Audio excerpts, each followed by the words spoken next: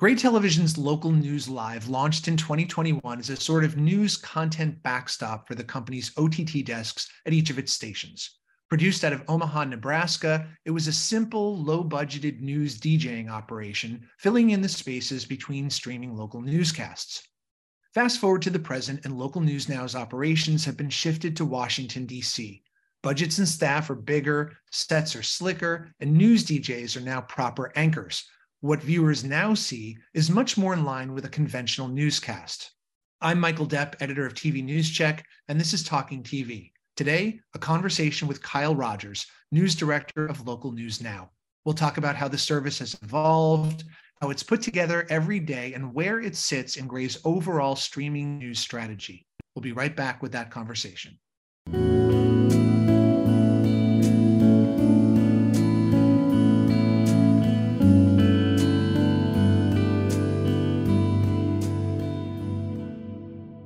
This episode of Talking TV is brought to you by Futuri, which provides today's broadcasters with tomorrow's technology.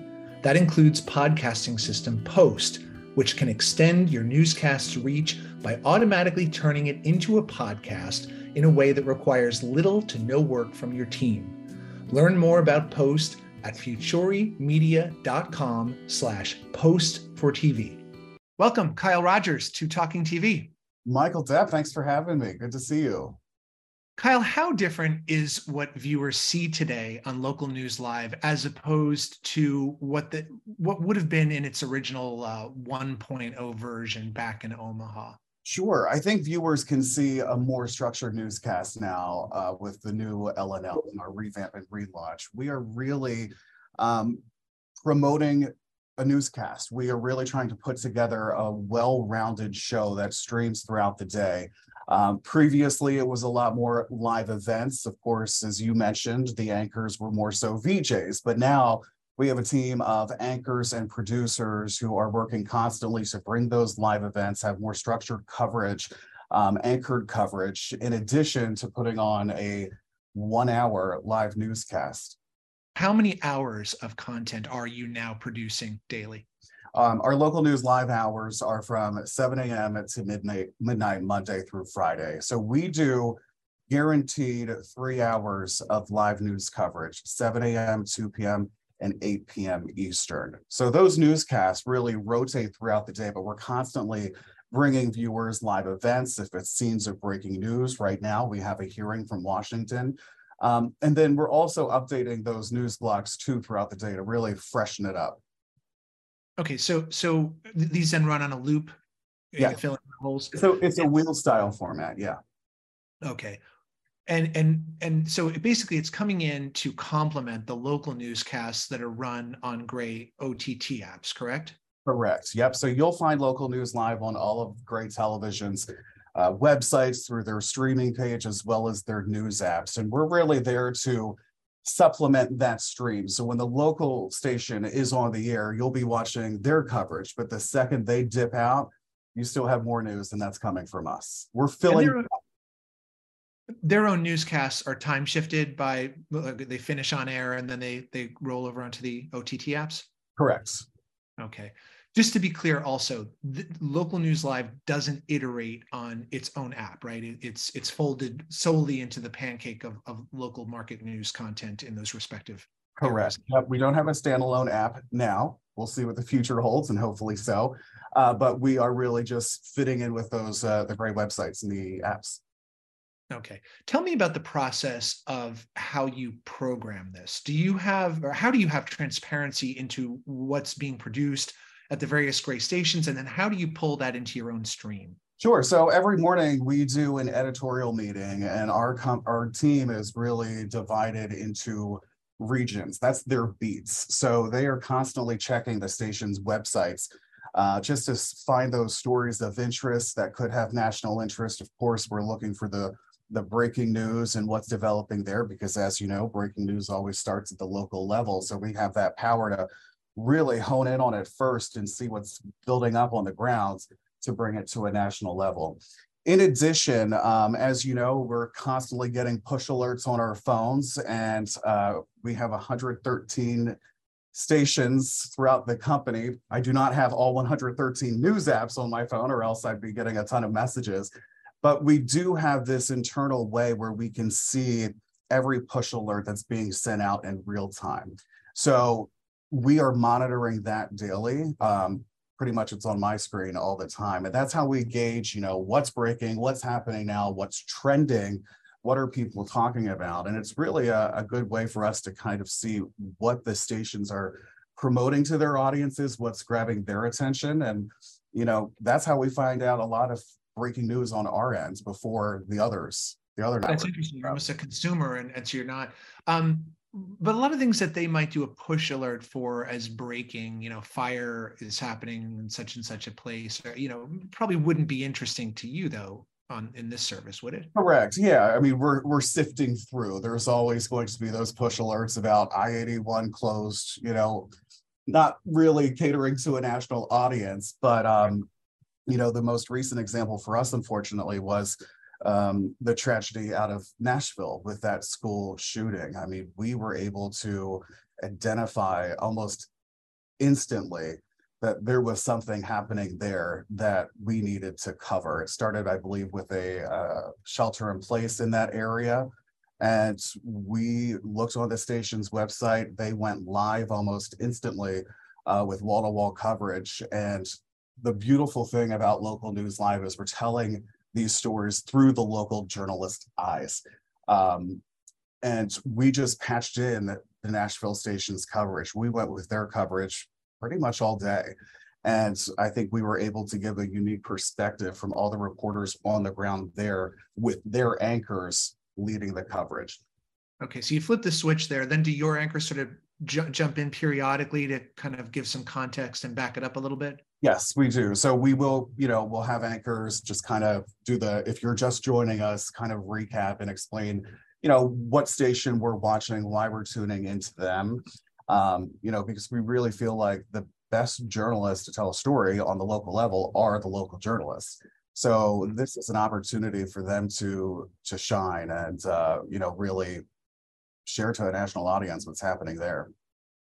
Now, you don't have the same time constraints as a linear TV newscast. So how do you use that to your advantage? How do you expand on stories in a local market that would likely have much shorter iterations? Absolutely. I think that's one of the beautiful things about, Local News Live and streaming in general is we don't have those time constraints. So if we feel like there's a story or a conversation that can have more time, we have the ability to do so. So for example, one of our stations, I believe it was up in Vermont, did this really powerful investigation about magic mushrooms of all things. They did a very well done story, but we had a lot of questions and we wanted to have a more in-depth conversation. So we aired that story, invited the reporter who did this investigation and joined LNL for an in-depth conversation. I thought it was quite compelling, and it also allowed the reporter to really share more that he wasn't able to on the air and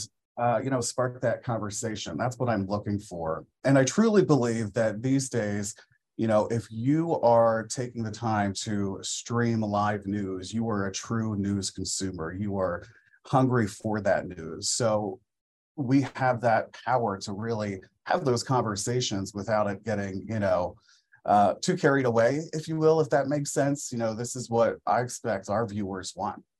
Mm-hmm. Yeah, a few months ago, I was talking with Jonathan Sope, I think it was, at Hawaii News Now, great station. Yeah, Jonathan's great.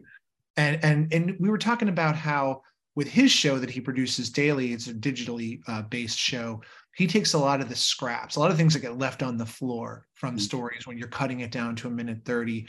And often he uses that to create new versions of the stories, and he expands on it, not just with interviewing a reporter, but with a lot of stuff that you just don't use that doesn't make it into the final package. Are you now doing that yourselves, or is that in the game plan to eventually take some of that stuff and create whole new packages? I would say what's unique about us in my department is we don't have reporters here. So we're not really in the business of news gathering as much as we are gathering news, if that makes sense. Ideally, I think that would be great to, get on the cutting room floor of these local stations and bring something to life. But right now, our original reporting, if you will, our our anchors doing these interviews. I mean, just last week we had Asa Hutchinson, who is running for president, the Republican nomination. He was in studio rather. Today we have Marianne Williamson coming to talk to us. So that's kind of where we find those long form conversations and being able to have a more expanded product, if you will, instead of being tied down to the minute 30. But we do encourage all of our stations, back to the cutting room floor, if there's something more that they want to add or something unique that maybe can't fit into their newscast, to come to us. We have the space and platform to air it, and we're all about it. So it does seem then for the anchor's role that primarily they have to take these stories that are originating in local markets and frame them in a way that makes it relevant for a national viewer to care, right? That's the challenge there. Yeah, absolutely. So, we come into our morning meeting and identify the stories that are getting, national play in the morning. And our first thing is to identify our markets within Gray to see if they have content that could really supplement it and how we can make that work. Of course, we're tailoring the anchor intros because they are written for a more local audience, and we broaden them out on the, to our national audience as well. It seems like in that tailoring, you sort of have to get across, and here's why you need to care. Here's why this matters. Absolutely. And that's what we're up against every day. Our team is really doing a good job with that. And as far as, why should someone in Kansas care about this story that's happening out of North Carolina? And I think that was one of our bigger challenges when we first did this revamp, is really writing and, getting that message across to those viewers. But we're really picking up on it and identifying some good language and how we can make it expand and reach a broader audience. That's what we're about. Now, the programming format at this time is more or less a conventional newscast format. Yeah. Are there plans to play with that or try different concepts or shows out inside of this service? Yeah, we'd like to. I always tell people we're building the house now. So, we're going room by room. But once we, I think, have everything built up, we're relatively new staff.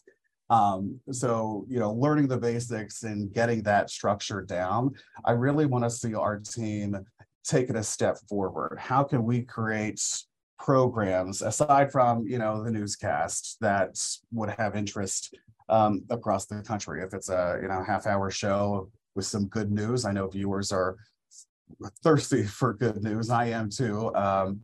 But really, what can we do to make something different outside of that newscast? And I think really once we get our producers, everybody more comfortable. I mean, we relaunched less than 2 months ago now, right. So still finding our groove. But down the road, I really want to see us do some special programming. So we'll have those conversations. Looking ahead, we have the coronation of King Charles happening on Saturday. So we'll be doing actually live coverage from here at DC. We'll be waking up very early and covering that for all of our Gray stations. And we have some unique content ready to go and some unique perspectives joining us. So I feel like those types of events too, where we can add unique voices to these live events and content to supplement that really will help us stand out too. And you are in DC. You've got Gray's DC bureau there, presumably in the same building, right? Right down the hall. That's right. So do you lean on them particularly? Are they even more frequent contributors?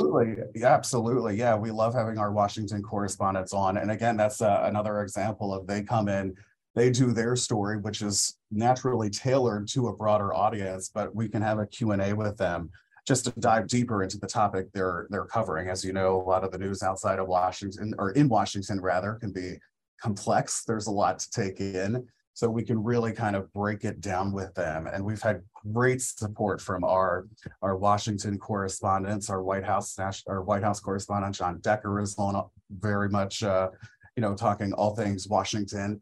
And we also have Investigate TV, which I know you're aware of. So, we have this powerhouse team of national investigative reporters. We have a couple based here in Washington. So they're doing these compelling stories, but we love bringing them on afterwards to really put a bow on the package they're doing. Because, you're left wondering, there's so much on the table, I guess, if you will, to talk about whatever they're covering and to really hone in on that and have just more time to explain it. I think it does everyone, justice. The viewer, the reporter being able to expand more so on a particular nugget in the story.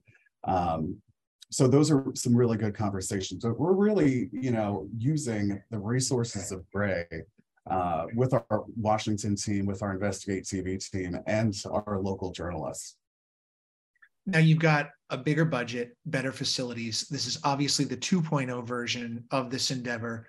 What is the 2.5 or the 3.0 version going to look like? How is Local News Live going to continue to strategically evolve? Yeah, we're still in the infancy stage here of 2.0, but I think our next steps would be seeing how we can expand our footprint, if you will, beyond just where we're streaming now on the apps and our station website. So that's going to be most likely what's next for us. We're already on Roku in some markets.